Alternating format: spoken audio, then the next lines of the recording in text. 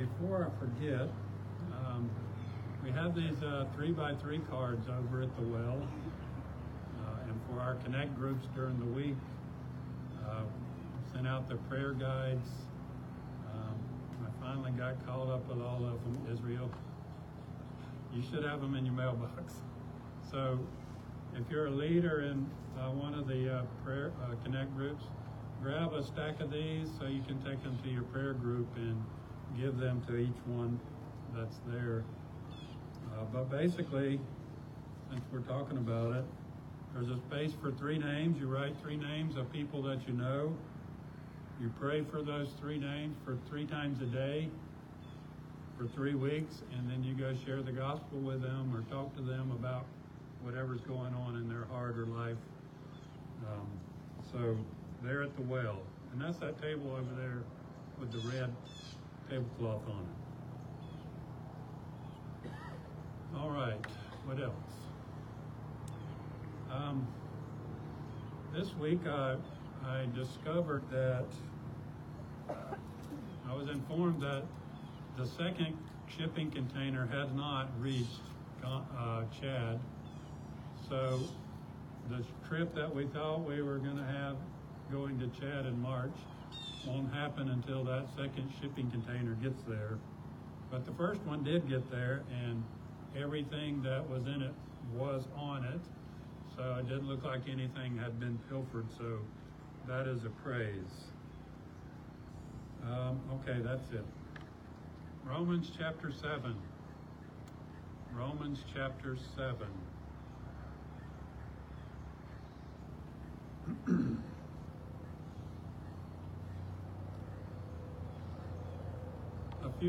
A few weeks ago, and when we got to the end of Romans chapter 6, Paul made this theological statement that we've been hashing out and looking at all the different questions that could arise from that theological statement. And you've heard me say it many times already, and many of us know it, have memorized that. And that's Romans 6:23.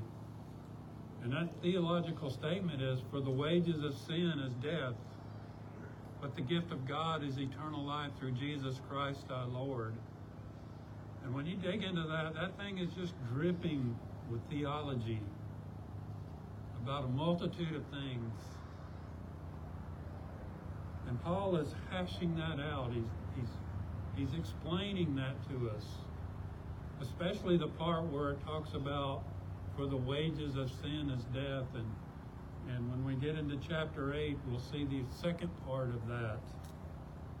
For the gift of God is eternal life through Jesus Christ our Lord. And when we got into chapter 7, we saw a few weeks ago, we saw that Paul explained the physical connection between life and death and sin. And he used marriage as an example for that. We learned that as long as we're alive, we're under the obligation of the law.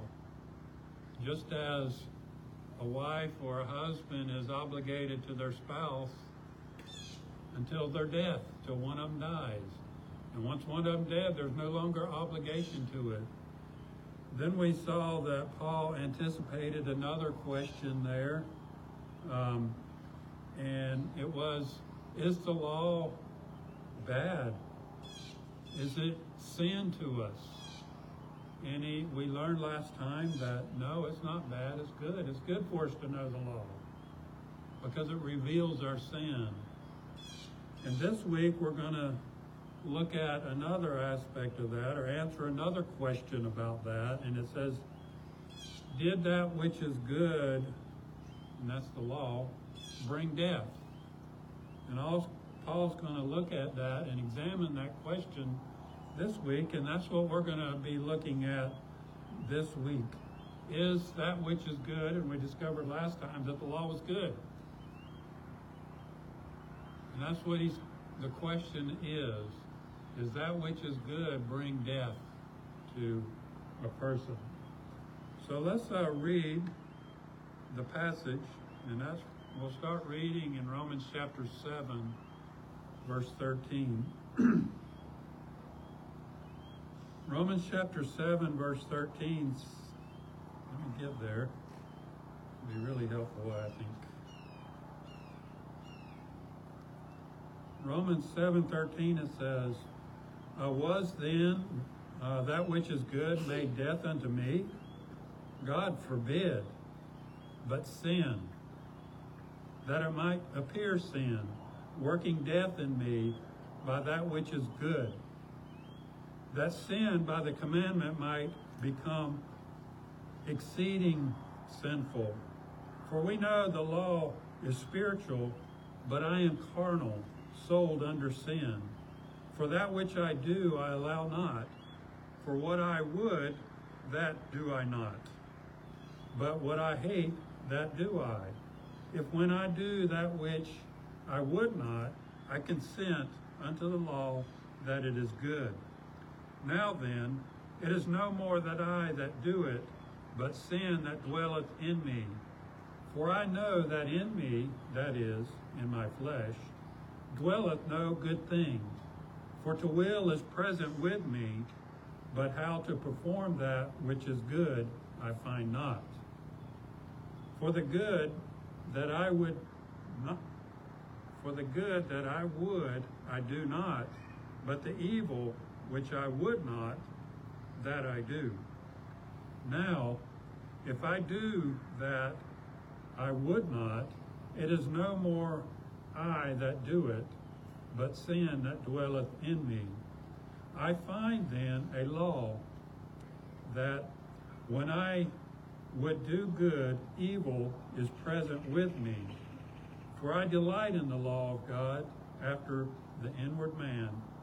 But I see another law in my members, warring against the law of my mind, and bringing me into captivity to the law of sin, which is in my members. O wretched man that I am, who shall deliver me from the body of this death? In verse 25, I thank God through Jesus Christ our Lord. So then, with the mind I myself serve the law of God, but with the flesh the law of sin. Let's pray. Father, again, we thank you for your word, and we thank you for your law. We thank you that it is a mirror that we can look at and see how we measure up. It's a standard that we can see of your righteousness. And Father, we thank you and we praise you for that. And Father, we ask that you'd help us now to understand your word. Help us to apply it to our lives. And Father, we ask that it would take root deep in our heart, that we would be changed by the hearing and the applying of your word. In Jesus' name I pray. Amen.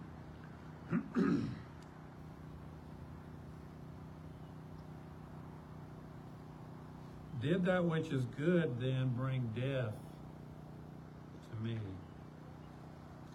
When we think about the law, we wonder, is the law what brought death to us? But Paul answers that in no uncertain terms, just as he has before. God forbid. May it never be. No, no, no. God didn't give us the law, and the law doesn't bring death to us. Notice also in this statement, this question he asked, that Paul explains it in a very personal way. Just as he did last week, this week he's using those personal pronouns, I and me. He's talking about his own experience with sin. And Paul wants us to know that he struggled with sin. Paul the Apostle struggled with sin. Christians struggle with sin. We struggle with sin. Sin is a struggle for you and me. You get the point that sin is struggle. We never get to the point where sin is not an issue in our life. We never get to the point to where we can say, you know what, I believe the gospel and now I'm good. When we put our faith and trust in Christ, we're justified. But now we're talking about sanctification. That's what we do every day. Every day we have to know, we have to rehearse the gospel. Because believing the gospel brings salvation. But it's what we believe about the gospel that gets us from day to day. Sometimes moment by moment. Okay? Because when sin is revealed in our life, we have to go back to the gospel and rehearse that in our life. What is it that I really believe about the gospel?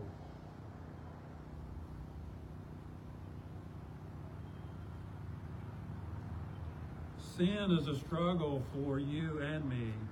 Bodhi Baucham says that our struggle is a great assurance to us for our salvation. If you're struggling with sin, wondering why on earth I keep sinning this same thing over and over. If you struggle, if you have that struggle, that internal struggle with sin, that's an assurance of salvation. But he goes on to say to the non-believer, he says, don't let that be a false assurance for you.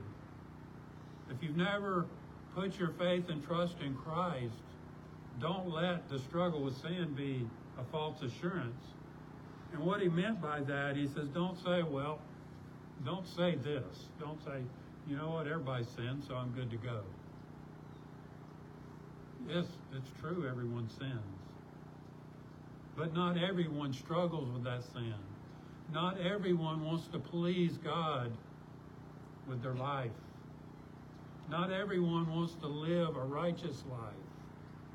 So we can't use the excuse or be a victim of our sin. We can't do that. For the non-believer, please don't hide behind that. Know what Jeremiah 17:10 says, or 9 says. The heart is deceitful above all things and desperately wicked. Who can know it? Your heart can deceive you. Please let the Word of God sink deep into your heart right now and reveal that sin that's in your heart. Let it be a mirror to your soul that looks deep down in there and reveals your sin, that it's very sinful. It's exceedingly sinful. And turn in faith and repentance to Christ. Do it now. Because you're not promised that next breath.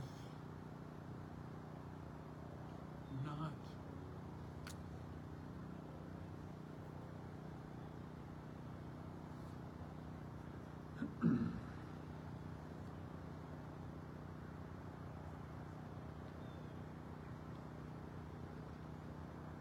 The Christian does battle with sin every day because they do not want to sin.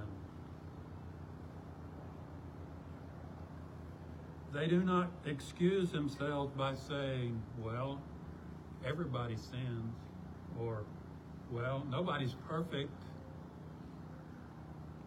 They let that sin do its work and bring guilt upon our soul and our life. Verse 13, he says, but it is sin that works in me. It's sin. It's not the law that brought death.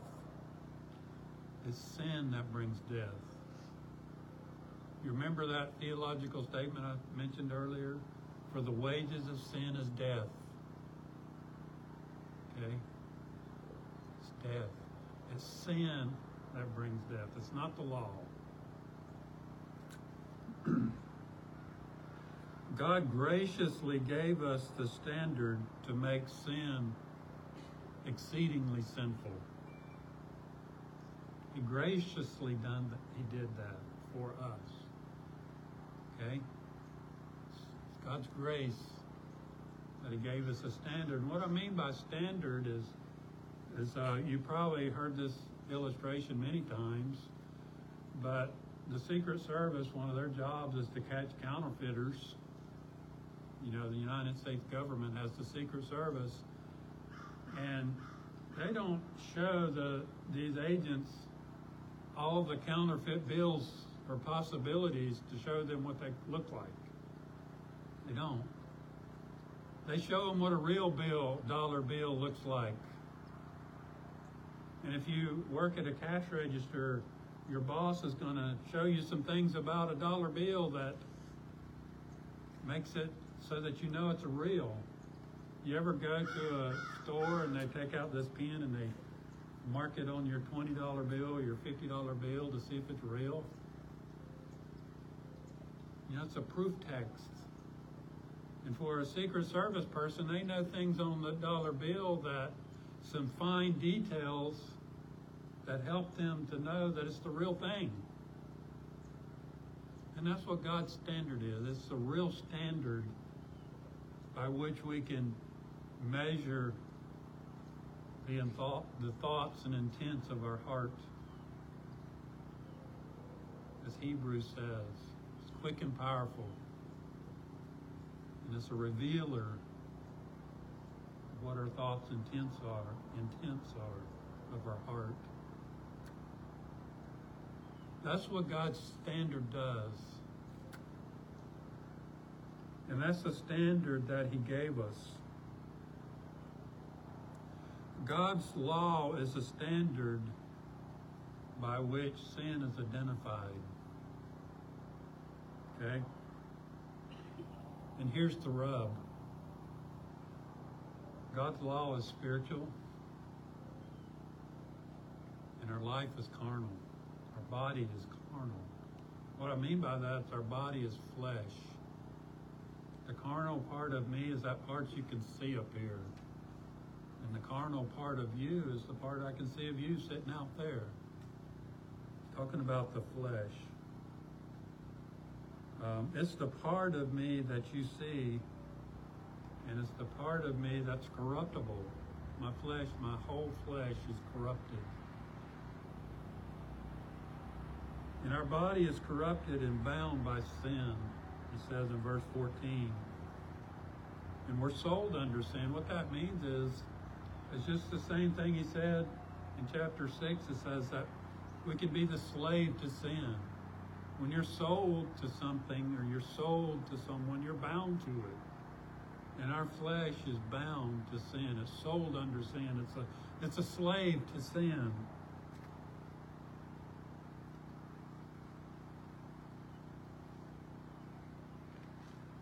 And Paul uses this, and this is the rub.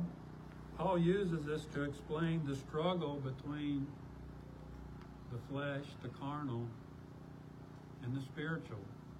And there is a rub there. Sometimes it rubs us raw, so to speak. It's a struggle. We struggle with sin. And Paul says in verse 15, he says, "For that which I do not," let me read that again. "For that which I do, I allow not. For what I would, that I do not. But what I hate, that do I." This is the struggle. Paul is explaining what that struggle is. He says, you know those things that I don't want to do? It's the things that I do. And that thing that I do want to do is what I don't want to do. To help you to understand, how many times have you got up in the morning on Saturday morning and you determined in your heart that this was going to be a good day. I'm going to do everything I can do to make this a good day. I'm going to spend time with my kids or my wife, and You get started in that, and before you know it, something happens. And it just crashes and burns. It just ends in an argument or a yelling match or people getting mad or angry. That's what he's talking about. It's that life, everyday life, that we want to serve God throughout the whole day. But then we open our mouth, gets us in trouble. It's a struggle. And that's what Paul is talking about.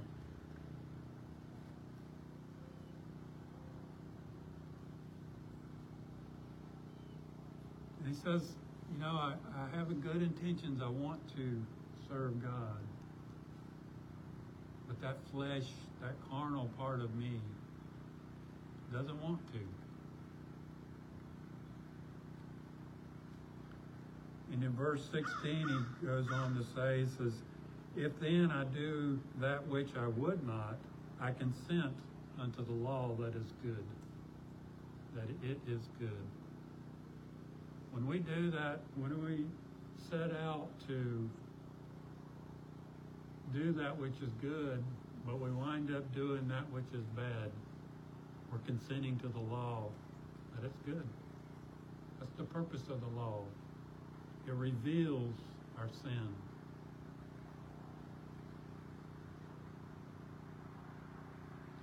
Paul wants us to understand the nature of sin in us. The law is good, and our flesh proves it in our sin.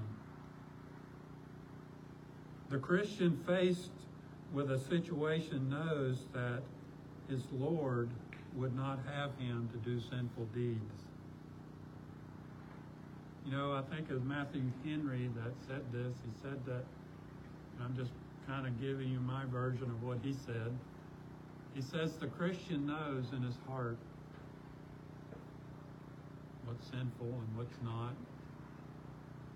You know, you can say oftentimes in your heart, when you think about, when you have that 20/20 vision after what you intended crashes and burns, and you look back and you said, you know what, I knew that if I said that or if I did that,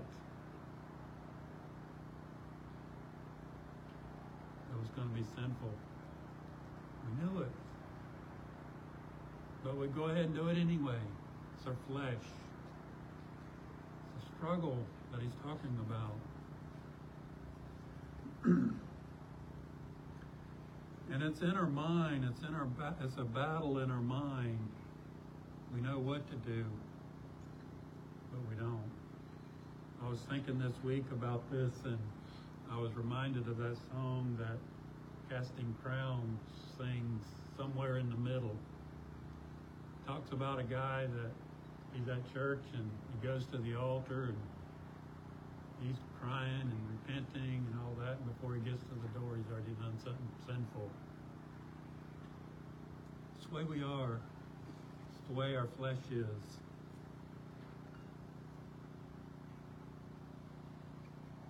And after he's done the deed, after we do that, our mind continues to convict us.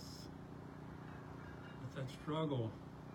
We're convicted by our sin. We're convicted for that word that we said, or that unexpected event that caused everything to go sideways. And when you identify that unexpected event, for the Christian, they say, you know what? That unexpected event didn't make me do that. It was sin in me that made me do it. So don't become a victim when you're having that conversation with yourself. Don't let the unexpected thing make you a victim. You know, it really wasn't your fault. Because no one or no thing can make you do anything. Okay? We do it with our will. And that's that flesh in us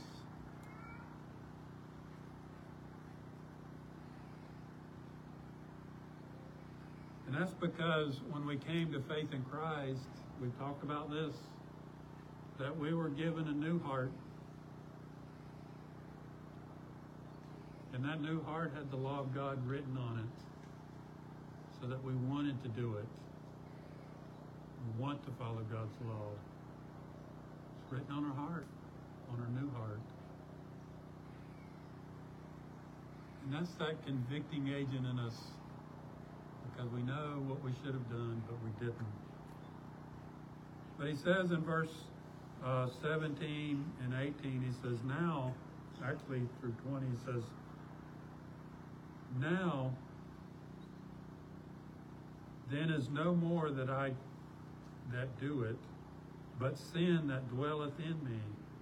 So Paul is summing it all up here. He says, you know, I got this fleshly thing that's battling or struggling with the spiritual side. And he says, now that it's, verse 17, he says, now then it is no more I that do it, but sin that dwelleth in me. That sin dwells in you as part of you. It's your nature. Verse 18, for I know that in me, that is my flesh, dwelleth no good thing. Our flesh is corrupted. For to will is present with me. You know, that's our mind saying, all right, this is what I want to do today. I want to follow God. I want to glorify God. But how to perform that, we find not. You know, when that unexpected thing comes up, we don't know how to deal with it sometimes. When it comes up, you know, we don't find a way around it. That flesh just comes up and does its sins. In verse 19 it says, for the good that I would, I do not, but the evil which I would not, that I do. And he's just saying it again, that in a different way, about talking about the flesh and our spirit. In verse 20 it says, now if I do that I would not, it is no more that I do it, but the sin that dwelleth in me. It is resident sin. It came in it's in our heart. It lives within us. The sin, the flesh, has no good in it. It is completely corrupted. Then Paul identifies he kind of sums it up here. He identifies three laws here. And the first one is in verse 22. He says, for I delight, well, I skipped over one. The first law is in verse 21. I find then a law that when I would do good, evil is present with me. So there's a law of sin. There's a law of evil present in us. It's a law. In verse 20 says, in 21 he says, the law of present evil in the flesh. That's verse 21. Verse 22 says, for I delight in the law of God after the inward man. So there's the other law, the second law, and that's the law of God. And it's the spiritual part. It's that inward man that the Christian has, and that he receives when he turns in faith in Christ. That inward man, that spirit. In verse 22, it says, the law of God that the inward wants to follow and delight in. That inward man that he's talking about, that spiritual part of man, wants to follow the law of God, but the flesh doesn't. Then the third law there, he says, who can deliver or the law of war is that last one, verse 22. The law of war, the law of war, the law of evil in our flesh wars against the law of God in our inward man. There's a war, there's a law of war in us. Because the law of God and the law of our flesh are not compatible. So there's always going to be that struggle. So if you thought at the beginning of this I was going to give you some kind of formula that was going to help you, or something you could do to relieve you of that struggle with sin, there's not. There's not. We're always going to struggle with sin. And that's part of sanctification. Each day, there's that struggle. We're going to always struggle with our thoughts. We're always going to struggle with our mouth just running away from us and saying some things. We're always going to struggle with going to the wrong place or looking at the wrong thing or saying the wrong thing. We're always going to have that. And in that, there's good in it. Because God gave us a standard by which we can know and realize what it is. The sin in us. Then he asks another question, the final question of this chapter. He says, O wretched man that I am, who shall deliver me from the body of this death? Who can deliver me? Who can deliver us from the body of death? And he answers that question in verse 25. He says, I thank God through Jesus Christ our Lord. And that's what I meant earlier. This is what Paul is saying. We need the gospel every day. Not only we need it for salvation, but we need it for every day. Because the thing that brings us justification, that belief in Jesus Christ our Lord, is the same thing. It helps us with our struggle with sin. It's Jesus Christ our Lord. We go to Him. We turn to Him. We repent. We relent. When that struggle comes up and you're rehashing in your mind, and you're supposed to be sleeping and you wake up and you say, why did I do that? That struggle when we can run to Christ and repent.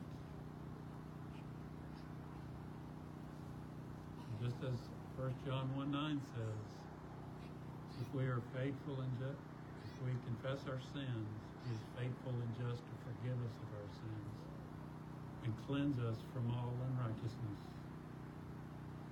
When you do that, your soul feels like it's been washed. That burden of sin is lifted. Just as it was when you came to faith in Christ, that burden of sin is lifted. Just like Christian in Pilgrim's Progress, when he came to that wicked gate, or went through that wicked gate, and he came to the hill where those crosses are, that burden on his back just rolled off. It's a relief. It feels like we've been washed. It feels like a weight has been lifted from us. Christian, it's through Jesus Christ our Lord that we can defeat that struggle of sin in our heart and our life every day. And for the non-Christian, that weight that's on you of the burden of your sin can be rolled off from you. And that's the second part of that theological statement I mentioned earlier. But the gift of God is eternal life through Jesus Christ our Lord. God offers a gift to every person who will believe. Freely He offers it. So come, turn to Him in repentance and faith. It says, all that the Father gives me, I won't let loose of any of them. All that come, He'll no wise cast out. But He'll save you. Turn in repentance and faith today. Let's stand and we'll pray and we'll sing our last song.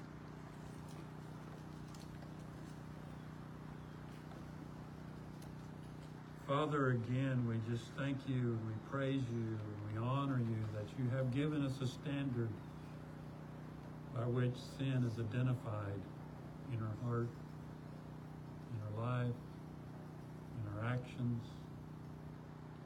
Father, we thank you for that. And Father, we ask that you never let us lose sight of that we always turn to you and repent of our sin. It's recognition that we're dependent on Christ for our salvation, not on our good deeds, not on our good works, but it's repentance and faith in Christ. Father, thank you for that. And Father, we ask that you just take your word that was read today, that you plant it deep in our heart. Help us find assurance in it. Help us to find salvation in it. Father, we just thank you and praise you in Jesus' name. Amen.